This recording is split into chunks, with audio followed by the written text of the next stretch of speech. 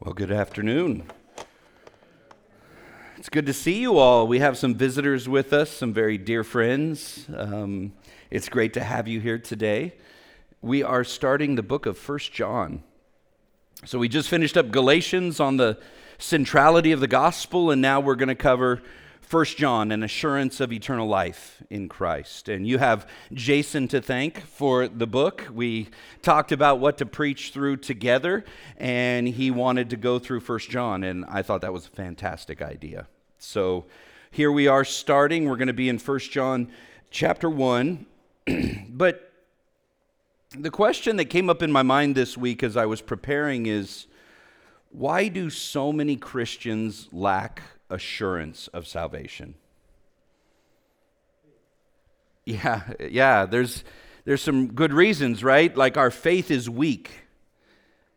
We have that example of Peter who, said, "Lord, I believe, help my unbelief," right? He tried to walk out on the water with Jesus, and then when he got his eyes off of Jesus, he started sinking. John knows that this is a problem because, as we're going to see in 1 John, he writes this letter, chapter 5, verse 13, so that they would know they have eternal life, that we would know we have eternal life. And so we shouldn't be surprised when we doubt. Sometimes we think, well, I can never doubt this. That if I was a real mature Christian, I would never have any doubts. Well, John seems to think that Christians have doubts and they need assurances. Well, I would guess that one of the reasons we lack assurance is we look at the subjective things in our life for assurance, of which we're told to do. For example, Jesus said a tree is known by its fruit, and so we look at the fruit in our life, but we look at the holy character of God and we think, man, I don't measure up. Am I producing enough fruit? I know who I am. I know that I still sin. I know that I still get angry. I use my words as weapons. I know that what my thought life is like. And man, it seems to be that that's not what Christians are like. And so am I a Christian? Or perhaps it's, the culture around us, postmodernism, what we're living in, ask this question, can we even really know absolute truth? And their answer is no. I mean, Pontius Pilate was sort of the way ahead of his time when he told Jesus what is truth. So sometimes we buy into this thought of, could I even really believe it? Is there really an absolute truth that I could understand and know and hold on to that would be like a foundation? Or are we all just victims of what's true for me may not be true for you, and what's true for you may not be true for me? That's what our culture is holding out. And so we fall prey to that, and so we lack assurance because we wonder, well, is the Bible true? Is what God said to us true? I know the Bible says Jesus died for my sins, but man, I look at my sins, and did he really die for all of them? Maybe I've sinned too much. Instead of looking at the objective assurance, and John's going to get into this later in his letter, but let me just give you the end, the punchline. Our assurance ultimately is not rooted in our subjective experiences. Ultimately, it's rooted in something outside of us. The finished work of Jesus on the cross, that he died for our sins. And when he died, he paid it all. And there's nothing left to pay. So that he could bring us to his Father in heaven and we could be welcome in his presence. And so we don't have to fear that we're going to be kicked out of the family, that we're going to be cast out, that we're going to be orphaned or exiled. No, he came to seek out those who were exiled and bring them home. He came out to seek those who were orphaned by the fall and to bring them into the family of God. And John talks about this over and over. And so the book of 1 John, this little letter of 5 chapters, you could listen to it on an audiobook in about 12 minutes. And I'd encourage you, I listened to it about 5 or 6 times today. Jen probably was sick of it. I just had it on repeat earlier today. I would encourage you to listen to the whole thing, Be encouraged. John, as a pastor, is loving these people, and he wants them to know that they have eternal life. Now, it's interesting, he also wrote the Gospel of John. And we heard John chapter 1 read to us a little bit earlier in the service. But John chapter 20, verse 31, he gives the purpose of his gospel. The main purpose of his gospel, according to John 20:31, is that you might believe that Jesus is the Christ, and by believing have life in his name. So the whole reason the Gospel of John was written is that you would believe that Jesus is the Messiah, and that believing in him you'd have life in his name. And then his epistle he writes to say, I want you, turn over to chapter 5, verse 13. Let's look at this with your eyeballs.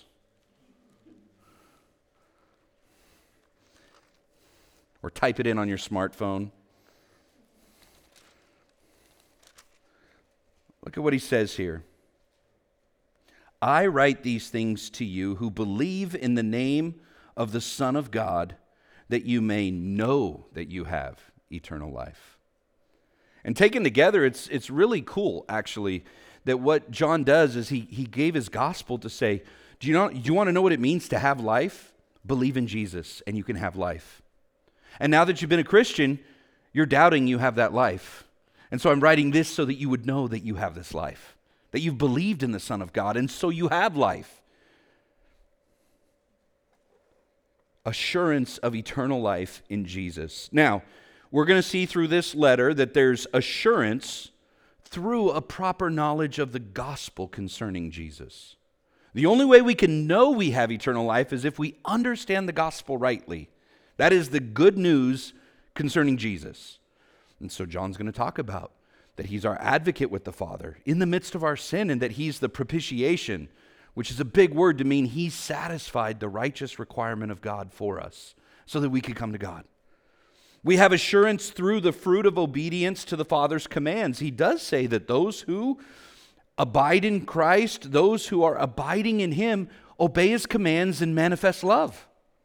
And so the fruit of the Spirit, which we'll get to in a minute, this evidences itself in obedience to the Father's commands.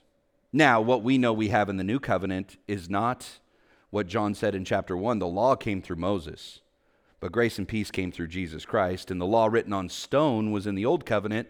The law written on our heart is in the New Covenant. That's why John will say later, you don't need anyone to teach you, because the law's been written on your heart. You know because you've believed. Also, assurance through the indwelling Spirit's manifestation of love in our lives, love for God and love for others. He's got a whole section that is fabulous on this is love. Not that we loved God, but that he loved us and gave us his Son, sent his Son to be the propitiation for our sins, and now we love one another.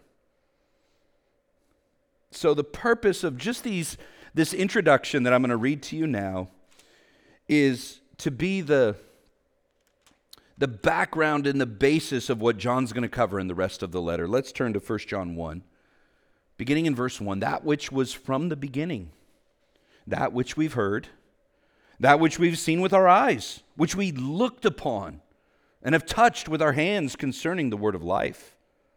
The life was made manifest, and we've seen it, and we testify to it. And we proclaim to you the eternal life, which was with the Father and was made manifest to us.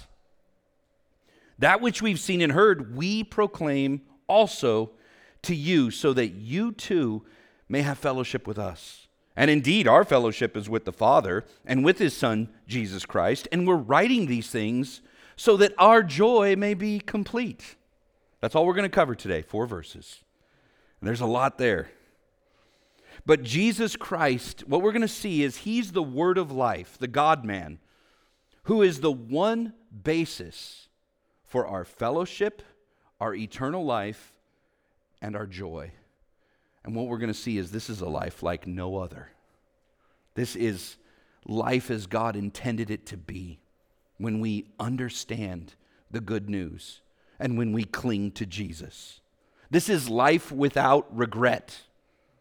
What does sin bring? Regret.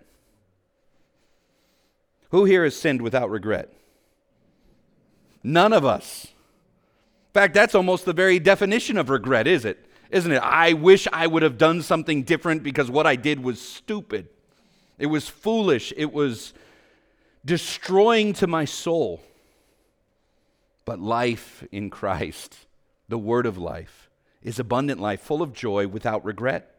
Life as God intended it to be. So, the first major point is going to be, so this is one little sentence in the Greek. The main verb is not even until verse 3, when he says, we proclaim also to you. So the whole beginning is this convoluted sentence, and if you had to go back to your old diagramming in English class, you would pull your hair out. This is what we teach guys in Greek, how to pull their hair out. I mean, how to diagram and how to translate. But what happens is John wants to get to what he's saying. And what he's saying is, at verse 3, we're going to proclaim to you something. We're going to declare to you something that's true. Now, all of this is about the word of life, who we know as Jesus. And he's got a whole lot of words to say about the word of life, which we're going to get into. And then the second thing he's going to say is that we are writing these things so that your joy may be complete. So the two verbs in this one little sentence is proclaiming and writing. Proclaiming to you something true about Jesus, the word of life, and writing to you so your joy would be made complete. That's how he starts the letter. I don't know about you, I've sometimes heard this letter preached as if it is a scare tactic. You ever had that happen? Because there's so many things about those who are children of God don't keep on sinning. And without an understanding of the context, man, it can be used as to weaponize you to think that, am I ever really in? So I've heard people preach this book of 1 John, which is about assurance, to basically tell you you don't have any assurance. Which makes me want to do some laying on of hands in a jujitsu sense and not a biblical sense. I'm living too close to Vallejo now. My Vallejo roots are coming out. So this unusual word order, he doesn't get to the verb until verse 3. Greek has a way of constructing their sentences, and the reason John does this is the proclaiming is good, but that's not the emphasis. He's going to proclaim something to you, but what he wants to emphasize is the object of that proclamation. So that's why he starts in verse 1. That which was from the beginning, that which we heard, that which we've seen with our eyes and looked upon and have touched with our hands concerning the word of life. He wants to make much of Jesus in verse 1. And he's talking about his eyewitness experience of life and fellowship. John is going beyond the experience of just living with a great teacher on earth. He spent 3 years of his life with Jesus on this earth. And he's saying that there's something beyond him just as a good teacher. There's something incredibly profound that he brought to John. And John says, these eternal realities of life and fellowship with God were brought to us through the word of life. He's the one, Jesus, who brings this life to us, this fellowship to us. He's the one who brings this unity to us. And what he wants to proclaim is the good news concerning Jesus. Because this is really good news. So John says, I was an eyewitness. We heard it in John 1:1, didn't we? The same kind of, instead of saying that which was from the beginning, like we have here in verse 1, he said, in the beginning was the Word. And the Word was with God. And the Word was God. In fact, turn over to John 1. I know we read it a little bit earlier, and I'm not going to spend too long here.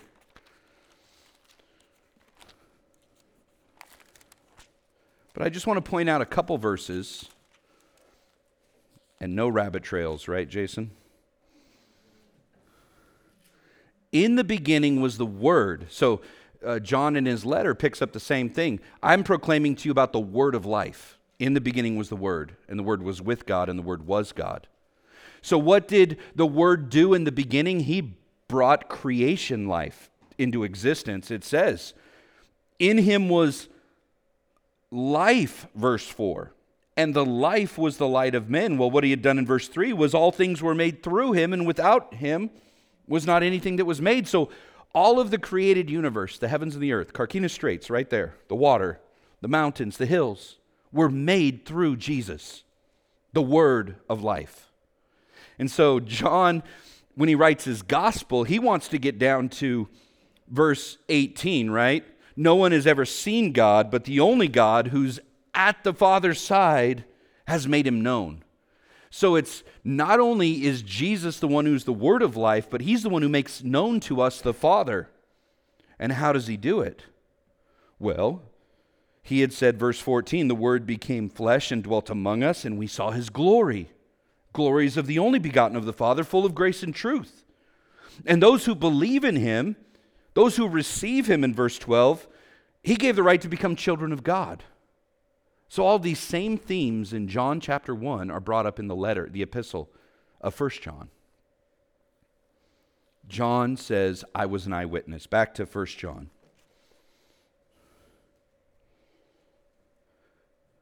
He's an eyewitness of the word of life. He's one who was with him, who heard Jesus teach, who heard Jesus speak. He saw with his eyes the miracles of Jesus, the person of Jesus. He touched him with his hands before his resurrection and after his resurrection. And he says, you can believe this. This is eyewitness truth. Not only that, John was an apostle who received the indwelling ministry of the Spirit to testify to the truth. John 15 says the Spirit, when he comes, he's going to speak concerning Jesus and reveal all things to the disciples. So he not only saw with his eyes and heard with his ears the teaching of Jesus, but notice how you have in your English Bibles, verse 1, it says, we heard, we saw with our eyes, which we looked upon and touched. And I don't want to make too much of this. It's two different words, seeing and then looking upon, or beholding. But the second word has a significance, I think, of going beyond just simply glimpsing or seeing, but perceiving and looking into and the true significance of the life and death and resurrection of Jesus. It's like the difference between these two statements. Listen to the first one. Jesus of Nazareth died on a cross in Jerusalem. Everything's true in that statement. But the second statement is Jesus the Messiah died on the cross for my sins. Do you hear the difference? One is simply a statement of fact, which is true. The other is a significance. He died for my sins, so I'd be forgiven. And I'd be right with God and a part of his kingdom. This is what John is, I believe, talking about is we're looking into the significance of this one who's the word of life. What John experienced, he's going to say in the letter, we've also experienced when we believe the gospel. Turn over to chapter 2, verse 7. Beloved, I'm writing you no new commandment, but an old commandment that you had from the beginning. There's that phrase, from the beginning. The old commandment is the word that you heard. A little bit farther down, chapter 2, verse 24. Let what you heard from the beginning abide in you. And what you heard from the beginning abides in you, then you too will abide in the Son and in the Father. We're going to talk about this in a minute, but fellowship that he speaks of in chapter 1, he switches to the phrase abiding in the rest of the letter. Chapter 3, verse 11, he writes, this is the message that you heard from the beginning, that we should love one another. So John says, listen, when you became a Christian and you believe the gospel, you experienced the same thing I experienced. Jesus was no longer just a person in history. He's no longer just a name from a history book. You looked upon him, perceived him by faith, and as it were, saw who he really was, that he was your Savior who died for your sins. He's God in the flesh, the second person of the Trinity. Don't forget what Jesus said to Thomas. You remember that account when Thomas, Thomas, I would have been a little bit like Thomas probably. hey, I heard that Jesus was raised. I wasn't there. You guys, you probably were, smoking something. I don't know what was going on, but I'm not going to believe it unless I see it. Like, you can't convince me that Jesus really was raised from the dead, and then Jesus appears, and he tells Thomas, hey, Thomas, don't be unbelieving but believing. Touch my hands. Touch my side. Feel the scars. And immediately his unbelief is turned to belief, and he says, my Lord and my God. And then Jesus responds and says, have you believed because you've seen me? Blessed are those who've not seen and yet believed. So the Apostle John, who was there in the room when that happened with Thomas, and I get the impression as he's writing this letter, he might be thinking of that moment, because he says that, hey, listen, I'm an apostle. I saw Jesus. I was with him. I touched him. I heard him. I saw him. All of these things concerning the word of life, and I'm letting you know that I'm proclaiming it to you so that you would have fellowship, communion with us and with the Father, and you would have joy, that these things are really true. Blessed are those who've not seen and yet believed. So what is this eyewitness experience of life and fellowship? Well, in verse 2, John has a parenthetical statement, a little rabbit trail that he goes on to say, this is the eternal life revealed in the Son. Verse 2, the life was made manifest, and we've seen it and testified to it and proclaimed to you the eternal life which was with the Father and was made manifest to us. He's now explaining, oh yeah, this word of life, I know you know his name, but we're doing a little bit of drama here. We're not saying his name yet. And I have a little parenthesis that says, oh, this word of life, oh yeah, he was with the Father. Oh yeah, verse 2. He was made manifest to us, so he became a man and manifested in the flesh. You know who he is. We've seen and testified to it and proclaimed to you that he's eternal life. Jesus said in John 14, I'm the way, the truth, and the life. No one comes to the Father except through me. And that was in the context of Philip, the disciple who says, hey, Jesus, we've been with you a long time. Well, he didn't say that in the text. But, just show us the Father. That would be enough. Just show us the Father. And Jesus says, Philip, have I been with you so long? If you've seen me, you've seen the Father. I am the way, the truth, and the life. No one comes to the Father except through me. The word of life, our Savior Jesus, is the one who became incarnate. But what was he doing before he was incarnate? He existed eternally in the past with the Father at his side. When we receive the message of the gospel, we have his life, this eternal life that he has. In fact, turn over to 1 John 5. John's going to return to this thought. Verse 11. This is the testimony that God gave us eternal life. And this life is in his Son. And whoever has the Son has life. And whoever does not have the Son of God does not have life. So he's going to go to the end and conclude from the beginning what he was talking about.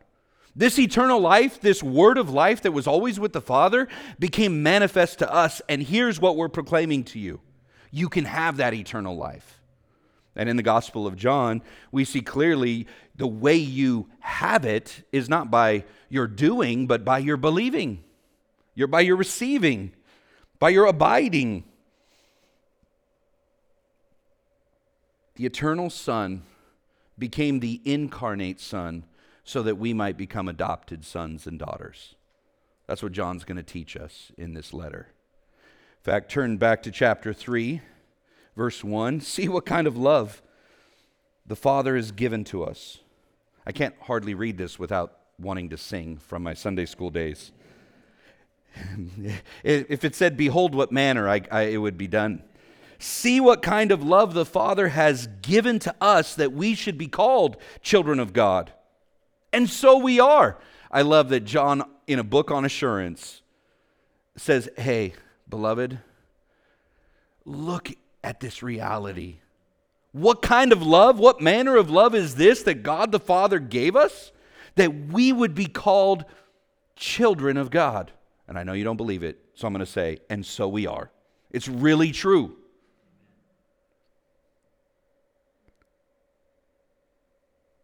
The reason why the world does not know us is that it did not know him. Beloved, we are God's children now, and what we will be has not yet appeared, but we know that when he appears, we shall be like him because we shall see him as he is. Think about that. The eternal Son became the incarnate Son so that we might become adopted sons and daughters. And John wants us to know this so that we would have assurance that we have eternal life, that we're really part of the family, that we really are in the kingdom of God and we're children of God. A little bit further, verse 10, by this it is evident who are the children of God and who are the children of the devil. Whoever does not practice righteousness is not of God, nor is the one who does not love his brother. And then he says over in chapter 5, verse 2, by this we know that we love the children of God, when we love God and obey his commandments. And there's some other passages I skipped over about what it means to be a child of God. But the emphasis is that now that we're a child of God, we begin to take on the look of our Father. We resemble our Father in heaven. It doesn't take much to see that I resemble that man sitting out there in the lobby, my dad. The older I get, the more I look like him, which is a good thing, by the way. You're a good-looking man. Our Father in heaven, when we become children of God, we begin to resemble him. We begin to take on his appearance, his characteristics. We love one another. We love God. We obey his commands. And what God is doing by the Spirit is he's renewing his image in us so that we become more and more like him. And if we want to see what it means to look like him, we saw in chapter 3, verse 2, that his Son Jesus, who is the Son of God, when we see him when he returns, we will be like him, for we'll see him as he is. That's good news. That's assurance. You know when that is assurance? When you battle sin in your life that remains and you think, am I ever going to resemble God? Am I ever going to put off this sin, and am I ever going to be holy? You know when else this is encouraging? When you are battling trials and discouragement and you think that God is far from you. I've been there. Where is God in the midst of this? Oh, he cares for you. He's committed to you. He's brought you into his family. And he's not like earthly fathers that forget about their children, or who are absent, or who are overbearing. He's a perfect Father in heaven who always listens to his children. And so we can take great comfort and hope in that. And what he's given us in this family, back in 1 John 1, verse 3, is fellowship with one another, rooted in our fellowship with the triune God.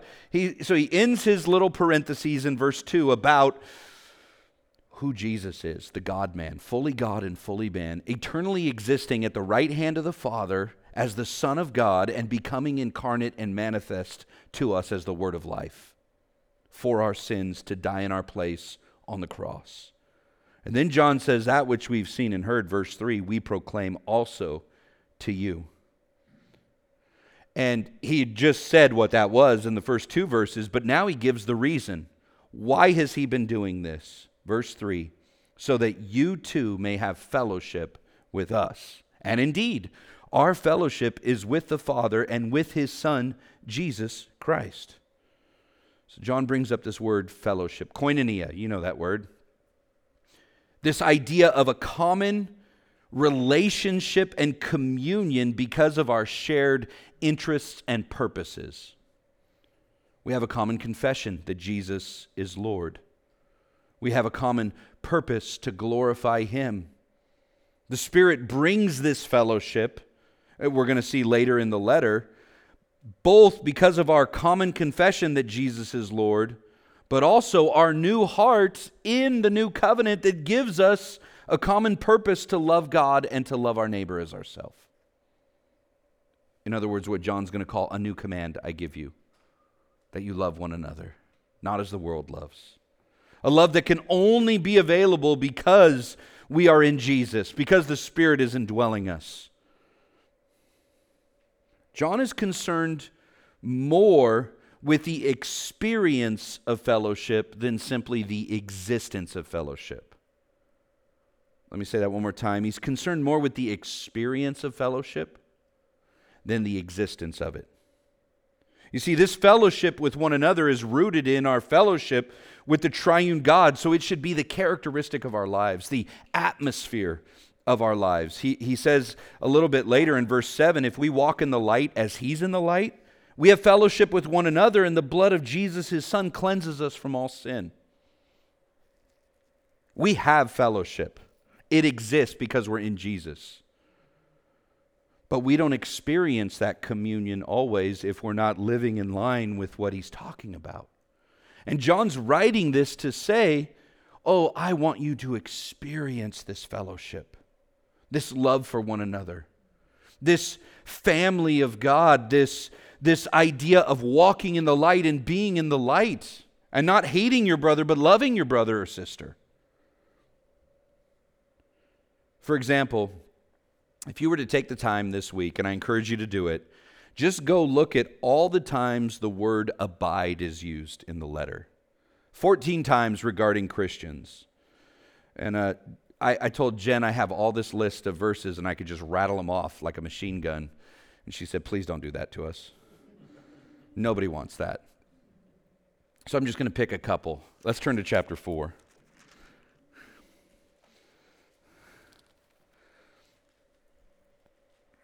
Let's start in verse 12. We're just going to read 12 to 16.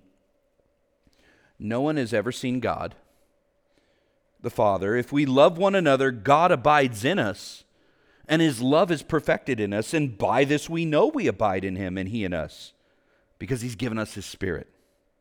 And we've seen and testified that the Father has sent His Son to be the Savior of the world, and whoever confesses that Jesus is the Son of God, God abides in Him and He in God. So how many times is the word abide? A lot. I don't even know. But in verse 12, he says, you know what? Though we can't see God the Father, when we abide in Jesus, we see the love of God manifested in our lives and into the lives of others. And so we get a glimpse of God the Father, who is love, that he had talked about earlier in chapter 4. That's an incredible thought. I don't know if you've thought about this much, but it's a little bit intimidating and staggering to me that when we gather as the church like this and we love one another, what people see in us is God the Father. His love, the one who's not seen, is manifested in us. His love is seen in us toward one another. That's incredible, isn't it? So when we're doubting if God will ever use us, I lead a seminary. These guys all want to be the next Spurgeon. Don't we all? No, nobody ever, strives for just being a non-effective preacher. Well, we want to be effective and see fruitfulness. And so guys can get discouraged when their ministries are small, when they don't grow, when they're in little country churches that can't even afford to pay them a full-time salary. But the measure of faithfulness in ministry, we have to keep reminding ourselves and them, is not the numbers. It's not those things. It's the unseen things. It's the fruitfulness over time. We all know this, but we doubt it, don't we? So then guys doubt if they're really called to the ministry. In the same way as Christians, you can doubt if you really are a Christian because what have I ever done for Jesus? What's ever happened? There was a man in our church in Brentwood that he came up to me one time. I was preaching on the spiritual gifts in the church, and he said, I don't know what my spiritual gift is. And I said, okay, well, what ways have you served in the church where you might see, fruitfulness manifested? And he said, I don't think I've ever seen fruitfulness in my entire life. And it broke my heart. Here was a man who was a little bit rough around the edges, a lot rough around the edges. He had said things to me that were abrasive over the years, but he doubted assurance and comfort because he had never thought he had perceived that God was working in his life.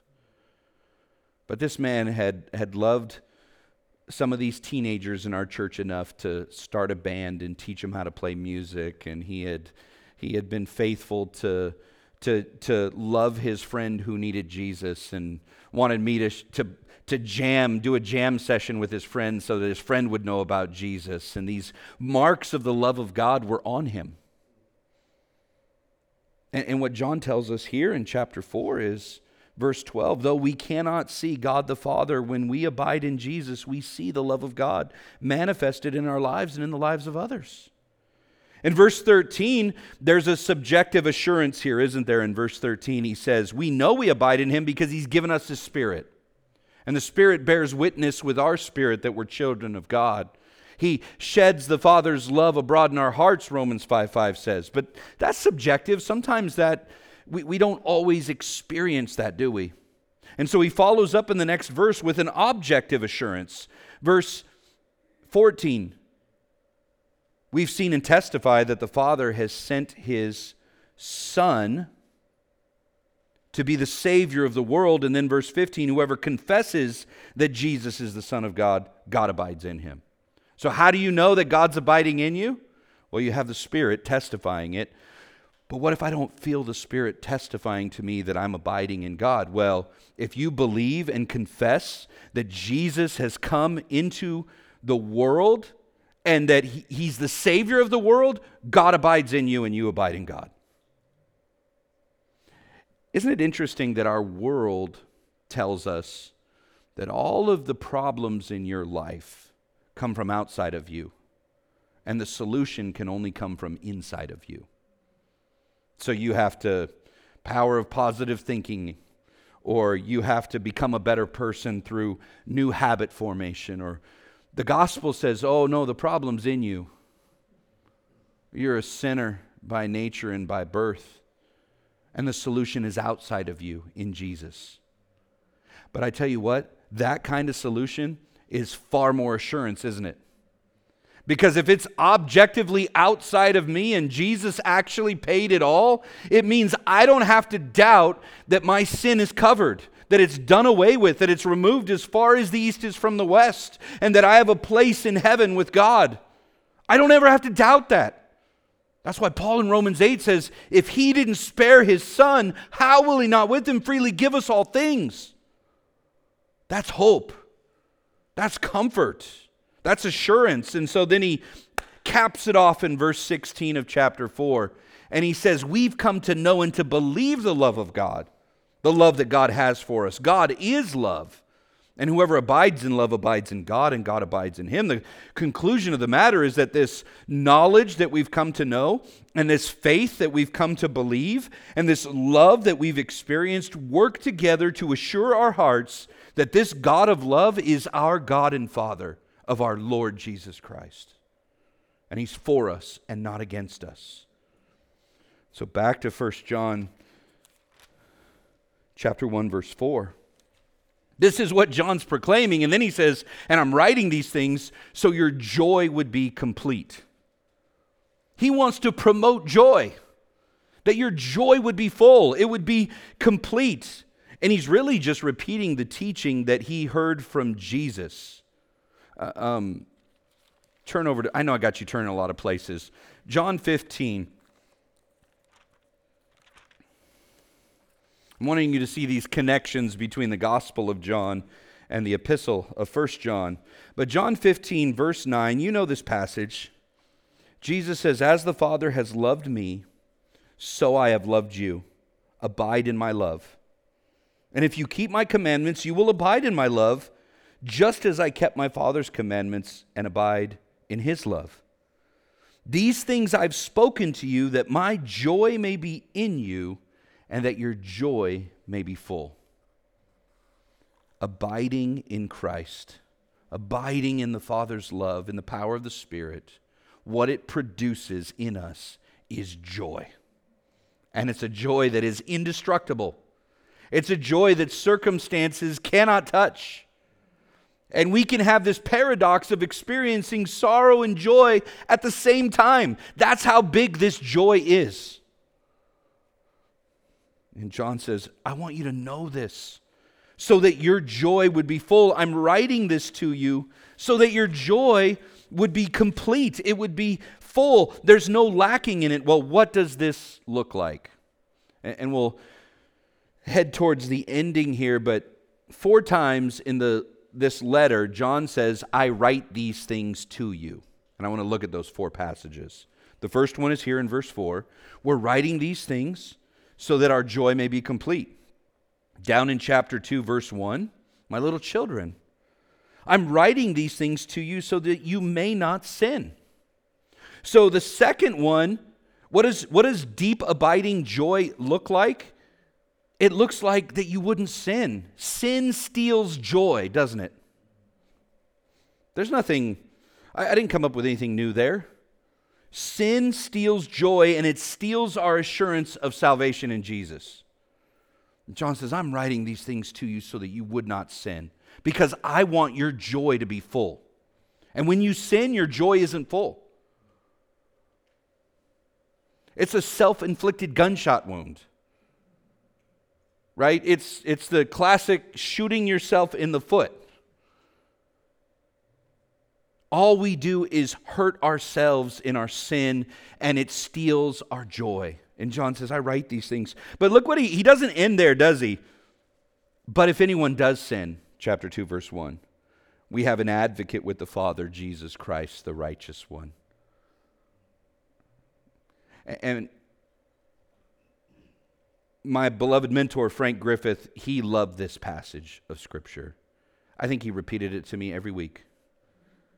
That in the midst of our sin, look what it says here. I'm writing these things to you so you don't sin, but if anyone does sin, we have, present tense, an advocate with the Father, Jesus Christ, the righteous one. In the midst of our sinning, Jesus is advocating for us. So John is not giving us an unrealistic goal here to say, oh, I'd never sin again. He says, no, I don't want your joy to be stolen. I'm writing these so you won't sin, so that you would maintain your joy and it would be full. But when you do sin, oh, Jesus Christ is seated at the right hand of the Father right now, and he's advocating for you. And he's completely cleansing you from the stain of your sin. What an incredible thought. That is absolute joy. That when I wake up tomorrow and when I sin this week, I didn't say if, when I sin this week, I can look to Jesus and know that he's my advocate. And that I won't lose my assurance that what I believed in will be lost. This is what Jesus came to do. He came to save sinners. He came to release those who are bound, to bind up the brokenhearted, to give sight to the blind. He came for the sick, the wounded, the lost. Hallelujah, what a Savior. Well, that was the first one. The second one is in 2:26. I guess technically that was the second. This is the third. Now, little children. Oh, no, that's not it. Yeah, 26. I write these things to you about those who are trying to deceive you. So he'd been talking about false teachers, and I think the way it connects to our joy is that false teachers steal our joy. False teachers try to give us either a Jesus plus theology or a Jesus minus theology. We just spent 12 weeks in Galatians. We heard all about the dangers of a Jesus plus theology. John, I think, is actually dealing with a Jesus minus theology because he was dealing with Gnosticism that was going on that says the material's evil, spiritual's good. These false teachers in here, the Antichrist that were rising up, were denying that Jesus is the Son of God. And this Jesus minus approach, if it is Gnosticism, even if it isn't, it's like having a cafeteria approach to Jesus, where you pick what you like and you leave what you don't like. right? That's what we like about cafeterias, right? All you can eat buffets is we just go to the chocolate pudding every time. Because that's what we like, right? The bacon at the end, right? Don't eat any of that worthless vegetables. But what John is saying is false teachers actually steal our joy. Thabiti Anyabwile, in a sermon on this passage, said to receive the word of life is to embrace Jesus as he offers himself in the gospel. And that phrase, as he offers himself in the gospel, is very important. We must receive Jesus, the word of life, the eternal life, the Son of God, not as we imagine him to be or as we like to think of him or as someone else believes him to be. We do not truly receive Jesus if we do not accept him as he defines himself. So this is what John is getting at. I'm an eyewitness. I saw him for who he really is, and I'm telling you about him. And believe in him so that you would have joy and that it'd be full. And there's false teachers who are trying to steal your joy by saying it's Jesus alone isn't enough. Or the type of Jesus you need to believe in is not the one who's the Son of God, in the case of 1 John. The last one I already read in chapter 5, verse 13, but it's worth returning to. I write these things to you who believe in the name of the Son of God, that you may know that you have eternal life. Doubt and lack of assurance steals our joy. John has been writing this letter to provide assurance that if we believe the gospel, we're part of the family, we're children of God. We don't have to fear or doubt that we'll ever lose that fellowship. Charles Spurgeon, the 19th century preacher, said, "What an evidence of our Savior's deep attachment to his people, that he's not content with having made their ultimate salvation sure, but he's anxious concerning their present state of mind." This is in his introduction to a sermon on 1 John. He delights that his people should not only be safe, but happy. Not merely saved, but rejoicing in this salvation. Hear this, people of God. The object of the revelation of Jesus Christ is that you may have joy, indeed, that you may have a heart full of joy, that you may know what full joy means. Here below, we get but drops and dashes of joy, unless we're brought into fellowship with God through Jesus Christ. Then we have the very joy of God in our souls. Oh, the delight of it. Oh, that you could all know it to the full. You hear what he's saying? The reason John's writing this is it reflects the heart of our Father in heaven, who wants us not just to be safe with him forever, but happy now with assurance. To have joy and have it to the full. Isn't it a terrible thing to see a Christian who has no joy? It's terrible when I'm a Christian who has no joy. I am not living out of who I am in Christ. I'm living out of that old man in the casket that died and was buried with Jesus. We as Christians should be the happiest of people. Eternal life, what John is getting at here is that eternal life is more than just a possession, sort of a ticket to heaven card. Eternal life is a person, the Word of life, who became flesh, our Savior, the Lord Jesus, the one whom we have fellowship with, and with his Father by the power of the Spirit. And because of that, we have fellowship, communion with one another. This is a life like no other.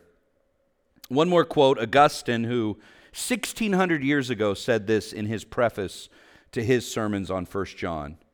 "The person who possesses the thing which he hears about in this epistle must rejoice when he hears it. His reading will be like oil to a flame. For others, the epistle should be like a flame set to firewood. If it was not already burning, the touch of the word may kindle it." What a prayer. You see, John's saying, I'm writing these things to you so that your joy would be full. And when you hear about your Savior and what he does, that he's the propitiation for your sins, that he's seated at the right hand of the Father, that he's your advocate interceding for you in the midst of your sin, that you're a child of God and you're a part of the family, that you're walking in the light, that the blood of Jesus is cleansing you from the stain of your sin, how could you not have joy? It's like throwing gas on a fire. Let's close in chapter 5, verse 20. We know that the Son of God has come And He's given us understanding so that we may know Him who is true. And we are in Him who is true, in His Son, Jesus Christ. He is the true God and eternal life. Little children, keep yourself from idols. What a closing to this letter. Let's pray. Father, thank you for this word. I trust it encourages the hearts of your children. We are so prone to doubt because we're fragile. We're frail, we're but dust. But you know our frame. You know our measure. You know that we're but dust. And our Savior Jesus is a gentle shepherd. He's a good shepherd. A bruised reed He doesn't break. A smoldering wick He doesn't put out. You don't want us to live in doubt and fear. You want us to have assurance of everything that you've given us in Jesus. That's why Paul starts Ephesians 1 with, we've been blessed with every spiritual blessing in the heavenly places in Christ Jesus. Encourage my brothers and sisters with whatever they're facing.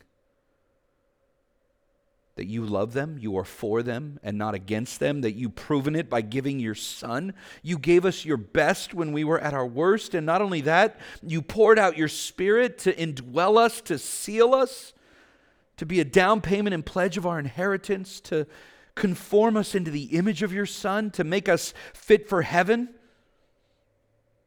Oh, Father, we need to hear this message over and over and over again. May we encourage one another with these truths and these words, and in our fellowship and in our communion, remind each other of what's true, that we are in communion with you through your Son and by the Spirit. Even as we turn to the table now, would it be a reminder of the confidence and the hope that we have in our Savior Jesus? It's in His name I pray. Amen.